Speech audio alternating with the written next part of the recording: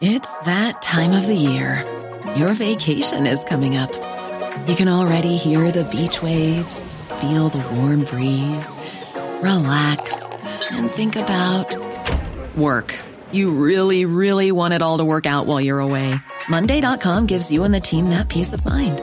When all work is on one platform and everyone's in sync, things just flow. Wherever you are, tap the banner to go to Monday.com.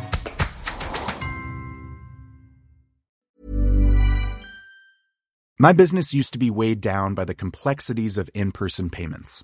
Then, Stripe Tap to Pay on iPhone came along and changed everything.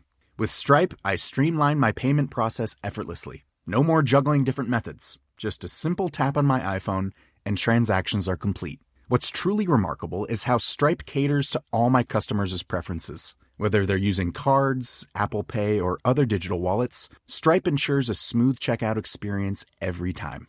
Setting up Stripe was a breeze, taking just minutes to get up and running. From local markets to global retailers, Stripe helped me expand my reach and grow my business with ease. To learn how Tap to Pay on iPhone and Stripe can help grow your revenue and reach, visit stripe.com/tapiphone. Coming up on DTNS, Scott Johnson interprets Microsoft's cryptic promise to keep Call of Duty on PlayStation. What could it mean? Dr. Nikki puts the big advance in nuclear fusion in context for us. And we have new Samsung phones. And the Note, well, the Note's in a better place now. This is the Daily Tech News for Wednesday, February 9th, 2022. In Los Angeles, I'm Tom Merritt. And from Studio Redwood, I'm Sarah Lane. And from Salt Lake City, I'm Scott Johnson. And I'm the show's producer, Roger Chang. Hey, we've got more. If you like this show and you're like, but I don't want it to end, get Good Day Internet. It's this and more at patreon.com/DTNS. Big thanks to our top patrons today. They include Brad, Kevin, and Paul Thiessen. Let's start with a few tech things you should know. Instagram began rolling out the ability to bulk delete or archive posts or stories or IGTV and also Reels. This will be included in a new Your Activity section in user profiles, which will allow users to sort and then filter content and comments by date, as well as search comments and messages from a single location. In a recent weblog posting, Google said account compromises were half as likely on accounts with two-step verification compared to password-only accounts. Makes sense. In Q4 2021, Google started automatically enrolling more than 150 million accounts in two-step verification. They just kind of forced it on people. And Google says it will continue doing so into 2022. The Wall Street Journal reports that Fiji, the country of Fiji, says a team of SpaceX's Starlink employees are working to bring connectivity to Tonga, which was devastated by a volcano back on January 15th.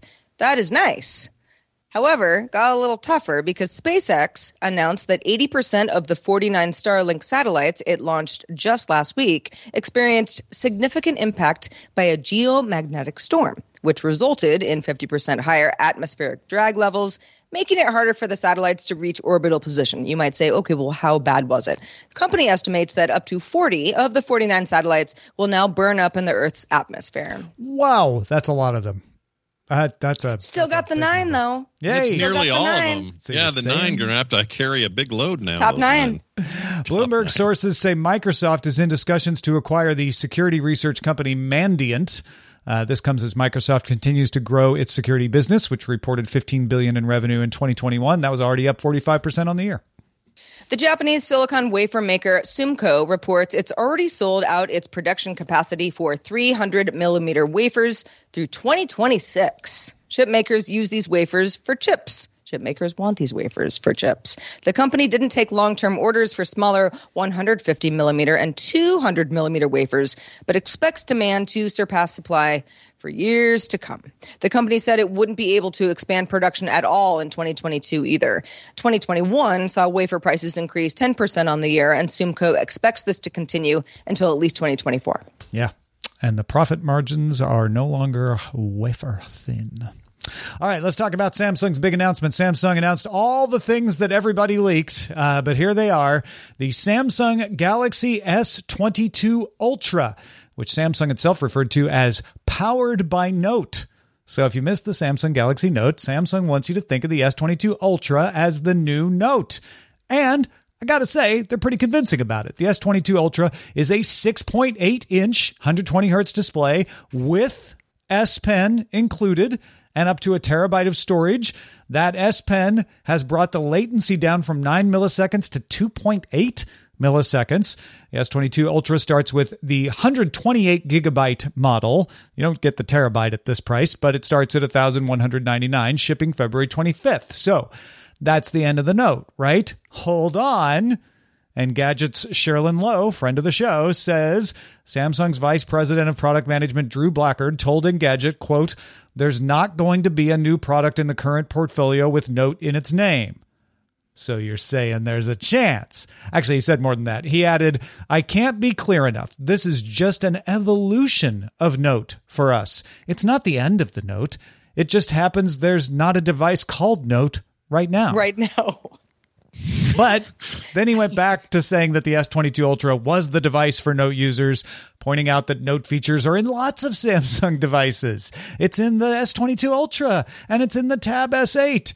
The real Galaxy Note is inside of all of us, I guess. Okay, as for the rest of the Unpacked announcements, Samsung also announced the slightly less Note-like 6.1-inch S22 starting at $800, and the 6.6-inch S22 Plus starting at $1,000. Both of those also shipping February 25th. We could go through all the specs. They're impressive. These are great specs. These are flagship level specs. It's got a good set of Galaxy phones here. There are also new tablets. The 14.6-inch, big one, Tab S8 Ultra with a 120 hertz display and 16 gigs of RAM starting at $1,100. There's a $700 Tab S8 and a $900 Tab S8 Plus. All of them shipping later this month. All of them with Android. So if you're an Android tablet lover, here you go. These are good versions of that. Finally, Samsung one-upped Pixel by promising 4 years of Android OS and Samsung One UI updates, not just for the S22 models, not just for the new Tab S8 tablets, but also retroactive to the S21, Fold 3, and Flip 3 as well. That's still 1 year short of what iOS users get, but we're getting closer at 4 years for full OS. We're not just talking security updates here. We're talking full Android OS. Honestly, kind of feel like that's the biggest announcement of the day. Yeah, like beating out the Pixel by a full year seems like a pretty significant thing in terms of support. I'm super interested. It's maybe obvious, and everyone knew Scott would bring this up, but I'm really interested in that pen and how it performs on a 120 hertz screen. The one big advantage Apple has had with the iPad and the Pencil 2 in particular is extremely low latency performance as compared to its competitors across the board, Microsoft Surface, Android tablets of all kinds, even Wacom tablets, this sort of thing. And this sounds like this brings it much closer or right in line with that kind of performance, which may mean a bit of a boon for those devices. Not so much the phones. I mean, it would perform well on the phones, but those looking for a larger Surface device, for drawing or whatever, professionally or amateurish, whatever, this seems like a much faster pen. So that's the thing that jumped out at me. I went, oh, good. Finally, somebody else is getting close to the mark on the latency I need. When it comes to that Note nomenclature or lack thereof. You mean the nomenclature? That too. Yes. Good one. It's a Wordle score somewhere in a future life. Wordle today. Shoot. Oh yeah. I had a hard time. 5 out of 6. But yeah, the whole kind of powered by Note thing, and the company saying, well, hold on a second. Everything that you love about previous Note devices are just better in these devices. They're just not called Note, but they're powered by Note, which leads me to believe that the next time we've got a big product announcement from Samsung, Note will not be mentioned ever again. Yeah. I get the sense that they might just start using Note with every product, right? That would be the other direction they could go. But what is Note then? Note what is it? What is powering Note it? Starts what they might try to do is use Note to apply to the note taking. To the features that made the Note different, because screen size, 5,000 milliamp hour battery, 45 watt fast charging, Glass Victus Plus, Gorilla Glass Victus Plus. I mean, you could put those in a note and call it a note, but how much different is it really at that size, right? That was the one thing that made the note was the size. The other thing was the pen. They put the pen in there. So now it's just the features. Well, as long as the features are there, you can call the features note features and say they're in the flip, they're in the fold, they're in the tab. The note is everywhere. I wonder if Samsung will try to do some sort of subscription-based note service. Note Plus subscription service. Powered that's by kind Notes of genius, right? For $5 like you a get month. the note features and everything, but if you want cloud storage NFTs, I don't know. Yeah, I don't know if you're a Scott type power user, right, you know, yeah. Well, you the really name want Note, it to be powered by Note. The word or name Note had some marketing, cachet for them. People liked it. People were super into the Note line, and I think people are just feeling this feeling of like, oh, my favorite line is going away. But really, it isn't. It's still there. It's just built into the main line now, and they don't have to call it Notes anymore. There's no distinction because screens have gotten bigger, pens have gotten better. Like it all became the Note anyway. So really, aren't we only losing we're just losing a tagline? That's it. I guess if you have, a certain amount of brand loyalty, though, and you're excited about the future of that brand, and all of a sudden it's like, oh, well, these are cool new devices, but what happened to my brand? I could see where people would get bummed out about it. I don't know. I can't really think of a comparison. If Apple says we're not calling it the iPhone anymore, it's now the Blurby bot, I'd be like, okay, is it still work? I think that is why you see them doing this dance of saying, oh, the Note's not gone. The Note's inside of us all. Because they want that person who's just brand loyal to be like, yeah, but you're getting the Note. It's in there. It's maybe called the S22. Right. I wouldn't be shocked if they had a Samsung Galaxy Fold Note, which had a pen, S Pen, special S Pen with it. Because I think you get the pen already. So I wouldn't be shocked if you're wrong, if you're right, Sarah, where it's like this is it. They just never refer to the Note again, But I think they could go the other way and just try to say like everything is the Note. You like the Note? Well, we've got 20 products they're all powered by Note. Yeah, they're powered by Note. Exactly. Ooh, there you go. See, that's how he described it to Engadget. Yeah, I didn't make that up. Or no, actually, I think that was in the actual announcement. Not even Scott was like very clever. Just like, well, Samsung. Meaning like if they do that, then they've done what we're asking. They've kept the brand, but they've moved on. And what else can you do? I always thought, just for the record, I always thought that the Note, indicated, and I know there was a lot of like, annotation, you got the pen kind of stuff, but it sounded to me too notebooky and less a powerful device that does lots of other things. And so maybe the company felt the same way. Could be. It all started to converge. Speaking of convergence, let's talk about Brad Smith. You've heard of him before. He's Microsoft president, one of them, and is often the bearer of popular news. People kind of like this guy. Sometimes it's fighting against government surveillance for responsible AI, which there was a big post about that not that long ago. Also, maybe arguing for regulated facial recognition or regulating facial recognition in our country or the world. So it shouldn't be too much of a surprise that Brad Smith wrote a blog post up on Wednesday, that's today, calling or basically called this, "Adapting Ahead of Regulation, a Principled Approach to App Stores," unquote. Pretty interesting. This latest post is specifically aimed at concerns over Microsoft's pending acquisition of Activision Blizzard and all of the concerns it'll have and face as it seeks regulatory approval. The bulk of the post is about a set of principles guiding Microsoft's App Store that are in line with pending and enacted legislation in the United States, the European Union, the Netherlands, and South Korea. It's a long explanation about choice, accountability, transparency, and safety, and specifically says Microsoft won't for a payment system. Not sure what we meant there. Although these principles don't apply to the Xbox because the consoles are generally exempted from new legislation. So fine. Brad Smith knows what you really want to hear. So after a long explanation of those principles, he also wrote this. Quote, "Microsoft will continue to make Call of Duty and other popular Activision Blizzard titles available on PlayStation through the term of any existing agreement with Activision." That's a key point there. "And we have committed to Sony that we will also make them available on PlayStation beyond the existing agreement and into the future so that Sony fans can continue to enjoy their games they love. We are also interested in taking similar steps to support Nintendo's successful platform. So Brad Smith is saying, basically, hey, everybody, you thought when we used our kind of nebulous language about what Call of Duty would do after this acquisition, I'd like to clarify and say we plan on continuing to support that game in somewhat perpetuity as best they can commit to on competing platforms. And here's my quick take on that. I 100% thought this is what they were going to do anyway, because to spend the amount of money, Call of Duty being a big part of that money for Activision Blizzard King, they had to have intended to continue forward making it multi-platform or as available as possible on other platforms. To not do that would be to limit the already valuable revenue generation that is the Call of Duty franchise. That really would be cutting yourself off at the foot. I think their bigger problem right now is that Call of Duty is a little stale, and the current version that came out this year or last year in the holidays, nobody likes. Nobody's a fan of the current one. But it still makes tons of money, and it's still the biggest shooter franchise on the planet.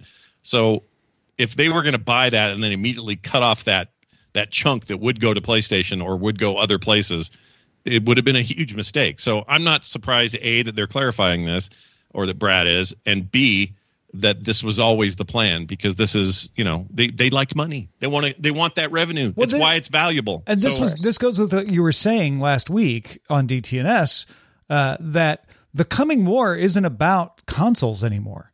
It's not about like, let's sell the console as a loss leader to make money off of games. It's just about selling the games on a platform. Right. You want to own the platform that the game is on, and the platform is no longer hardware. The platform is a service of some kind.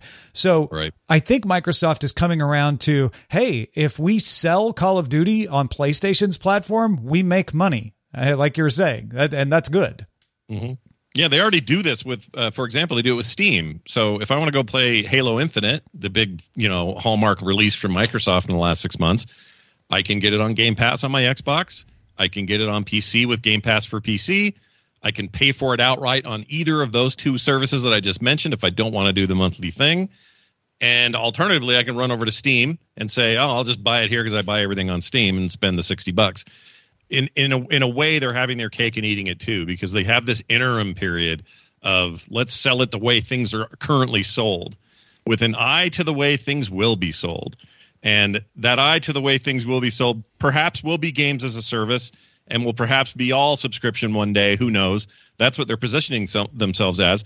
But they're being consistent right now of saying, we're not in this for the war on the consoles, and we don't care about the hardware so much as we do you getting the game where you want it, when you want it, and hopefully paying us money for it in some way or another.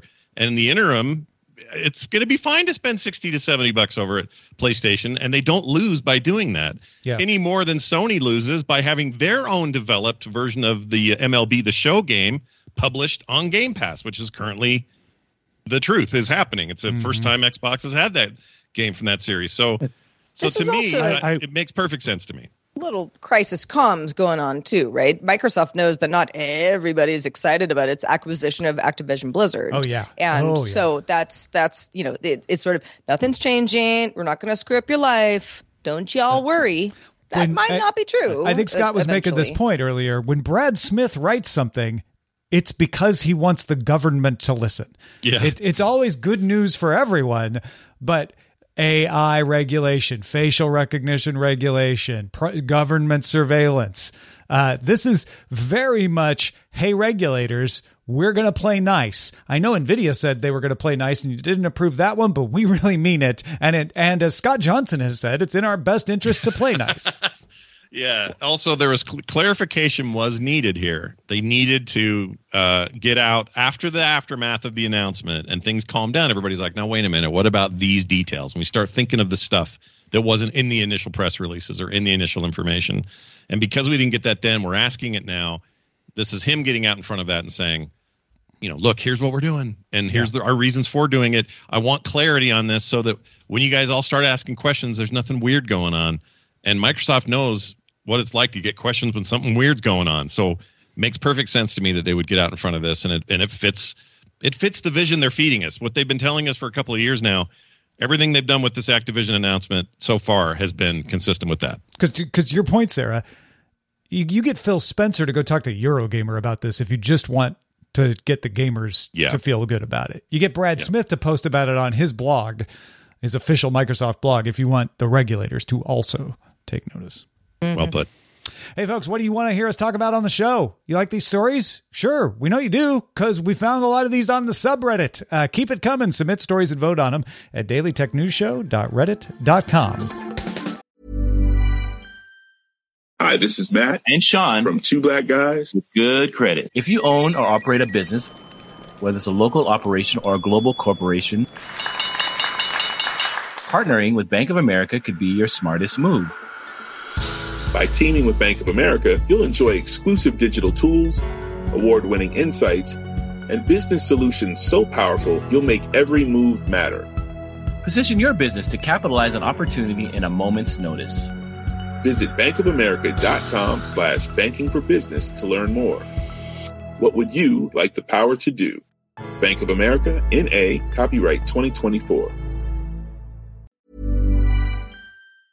The Claude 3 model family from Anthropic is your one-stop shop for enterprise AI. With models at every point on the price-performance curve, you no longer have to make trade-offs between intelligence, speed, and cost. Claude 3 Opus sets new industry benchmarks for intelligence. Sonnet strikes the perfect balance between skills and speed. And Haiku is the fastest and lowest cost model in the market, perfectly designed for high-volume, high-speed use cases. Join the thousands of enterprises who trust Anthropic to keep them at the frontier. Visit anthropic.com/Claude today. My business used to be weighed down by the complexities of in-person payments. Then, Stripe Tap to Pay on iPhone came along and changed everything. With Stripe, I streamlined my payment process effortlessly. No more juggling different methods. Just a simple tap on my iPhone and transactions are complete. What's truly remarkable is how Stripe caters to all my customers' preferences. Whether they're using cards, Apple Pay, or other digital wallets, Stripe ensures a smooth checkout experience every time. Setting up Stripe was a breeze, taking just minutes to get up and running. From local markets to global retailers, Stripe helped me expand my reach and grow my business with ease. To learn how Tap to Pay on iPhone and Stripe can help grow your revenue and reach, visit stripe.com/tapiphone. In 2017, Bloomberg sources reported a reference to something called ROS, the letter ROS in Apple code. In 2019, they found a reference that confirmed that R stood for reality, because there was a reference to Reality OS in some pre-release builds of iOS 13. And then this week, the year of our Lord 2022, developer Rens Verhoeven found a reference to Reality OS in the App Store upload logs. Now, that could have just been somebody, developer, messing around. So Steve Troughton-Smith followed up and found references to Reality OS in a GitHub repo, meaning it wasn't just a stray reference, but something that has its own binaries and a simulator. However, Troughton-Smith said it still could be a remnant of somebody's pull request from a fake account or something. But add to that the fact that Ming-Chi Kuo has said he believes an augmented reality or mixed reality headset is coming from Apple in Q4, and that it would have the same computing power as an M1 Mac. That would jive with something needing its own OS variant. Kuo also has said that Apple has already started to work on the second generation of a mixed reality headset. So that leaves us wondering, is it called Reality OS, or is that just a code name? Well, The Verge's Tom Warren points out that Mark Gurman said on January 2nd that his sources said the code name for the mixed reality OS was Oak. So maybe Reality OS is the final name. Although, keep in mind, Gurman and colleagues at Bloomberg also have reported the headset won't come until 2023. But maybe that's the one Kuo's talking about that's the second generation. Anyway, like the Batman, I have taken all of this, fitted it together like a detective. If we fit all the facts together, a plausible scenario that fits all the facts might be Apple announces Reality OS at WWDC in June with a first gen for developers at that point. That fits the in 2022. Then later, maybe autumn, but maybe spring 2023, they announce a consumer version, and that like Gurman thinks, would go on sale in 2023. This is it's sort of a backwards way that I thought this was all rolling out. And I know we're just speculating here. Reality OS is actually a pretty good name. I mean, it's certainly descriptive, kind of long, but it makes sense. Perfectly pretentiously Apple to say reality runs on our operating system. Yeah, you want reality? We come to us. Yeah. But also the idea that at WWDC, and this has been debated quite a bit, is the AR headset going to be unveiled? There apparently are supply chain issues, and there's power heating issues, and this all might get pushed later. But if again, at a developers conference, if the whole idea of like third-party developers, this is what we got, get on board, ready to join the revolution when Reality OS, the hardware, hits the streets in early 2023, then you get some momentum there. And that might be how Apple can push things a bit. Yeah. On its own timeline. I agree. I think you're both correct about the timeline. I think this all lines up. It also lines up with, I spent a lot of time in VR in the last couple of weeks talking to people at Meta and some others, and I'm convinced that big competition is coming and coming sooner than everyone will admit. And I think they're one of them. Certainly Apple's one of them, and a big one at that. It's weird to me that the thing that makes me most excited here is knowing that it will be the equivalent in power and capability as an M1 Mac. That's a big deal because those M1s have surprised me, and I know many others, but they've been really, really good and powerful. My Mac Mini is doing things I used to use a power Mac that cost 4 times as much money to do, and it's doing it easily.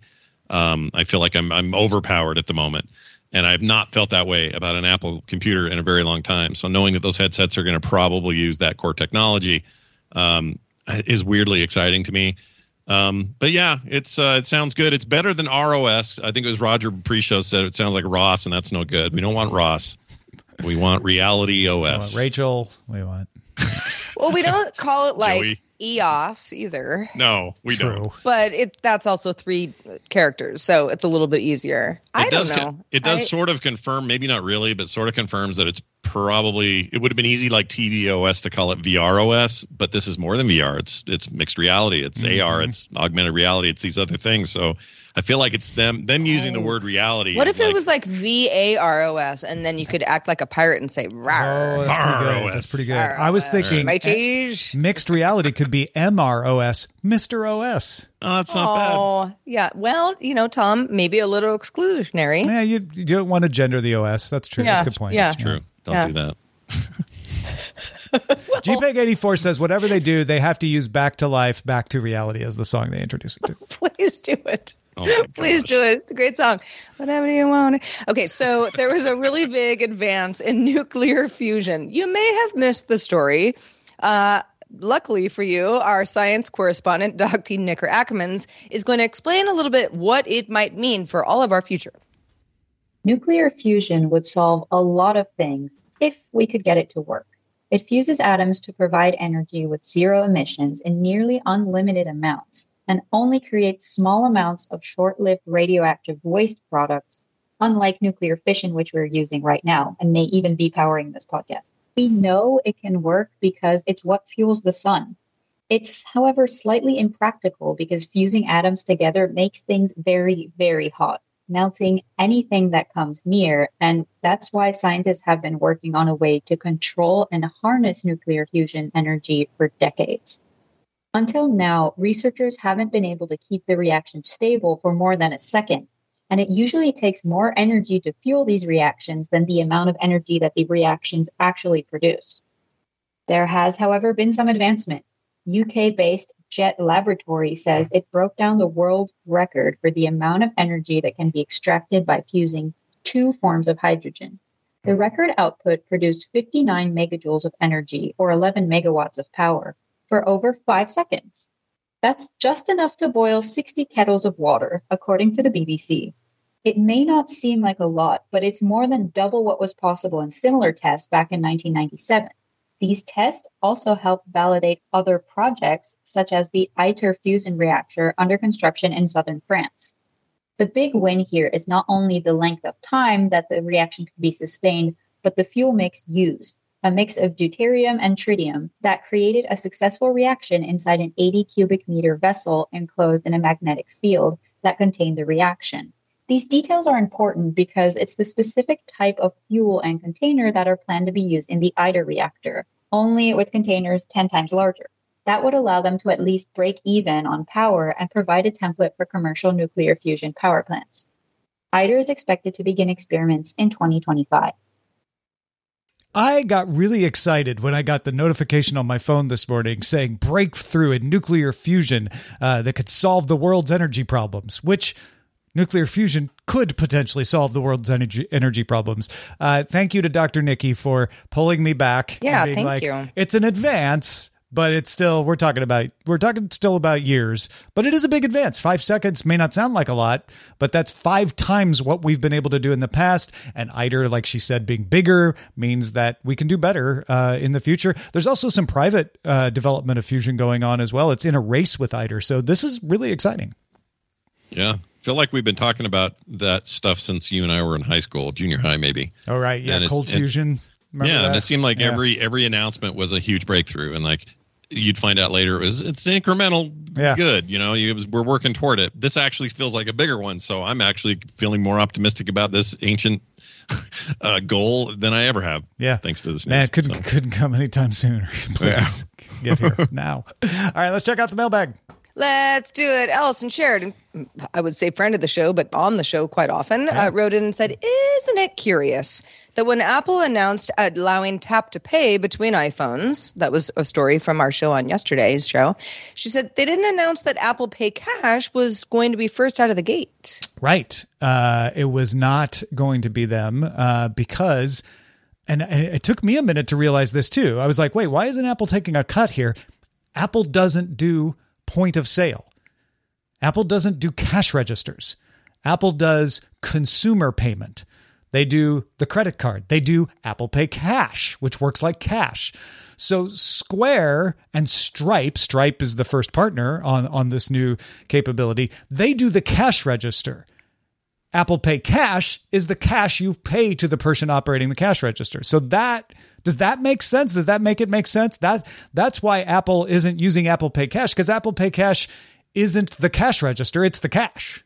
Right. Yeah. Well, and the whole idea is that Apple's saying this is about third-party developers making their own solutions. All sorts of different kinds of cash can be thrown around, where we're just going to allow this between 2 different iPhones, you know, as long as they're at least the one who's tapping to pay is a new enough iPhone. I don't think Apple Pay Cash being part of you would have introduced a lot of raised eyebrows like, oh, really, Apple? Apple kind of is just like, we're just allowing all of this to flourish, you know, around us. And granted, Apple Pay Cash does allow you to take payments. I get that. It's a little like Venmo in that way, but it's not set up to be Stripe. It's not set up to be Square. It's not set up to be the cash register. Apple would like you to use an iPad for your cash register. They'd like you to pay with an Apple Card or Apple Pay Cash. They like that you can send cash back and forth to each other, but they see it more consumer level versus it doesn't have the functions that you need to do like the full thing that Stripe and Square offer. At least that's my thought on this. Mm-hmm. Well, thank you to Allison Sheridan, who's always bringing up good, thought-provoking questions. And, you know, come back soon to the show. We also want to extend a special thanks to Adam Carr. Adam Carr, you're one of our top lifetime supporters for DTNS, and we would like to thank you now and here for all the years of support. Thank you, Adam. Also, thanks to Scott Johnson for being with us today. Scott, what's new in your world? Well, there's tons going on, and I do a lot of, I don't know if people have noticed this, but when there's video game stories, I have a lot to say. If you want to hear me say a whole lot more than that, I have an entire lineup of shows. Let's call it 3 shows that are entirely focused on video games, all from different angles, different co-hosts, and different points of view. If any of them are interesting to you, you might be able to find out for yourself by going to frogpantsplays.com.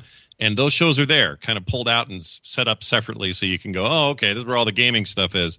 If that sounds interesting, then you might like it. Go check it out, frogpantsplays.com, or you can find me on Twitter and ask me anything you want at Scott Johnson. Well, good to have you here as always. Thanks. Reminder for folks, we are live on the show. We're doing it live right now. You might be hearing us after the fact or even watching us after the fact, but if you can join us live, we'd love to have you. Monday through Friday at 4:30 p.m. Eastern, 21:30 UTC. Find out more at dailytechnewsshow.com/live. Back doing it all again tomorrow with Len Peralta and Justin Robert Young. Talk to you then. This show is part of the Frog Pants Network. Get more at frogpants.com. Diamond Club hopes you have enjoyed this program. Hi, this is Matt and Sean from Two Black Guys with Good Credit. From a local business to a global corporation. Partnering with Bank of America gives your operation access to exclusive digital tools, award-winning insights, and business solutions so powerful you'll make every move matter. Visit bankofamerica.com/banking for business to learn more. What would you like the power to do? Bank of America, N.A., copyright 2024.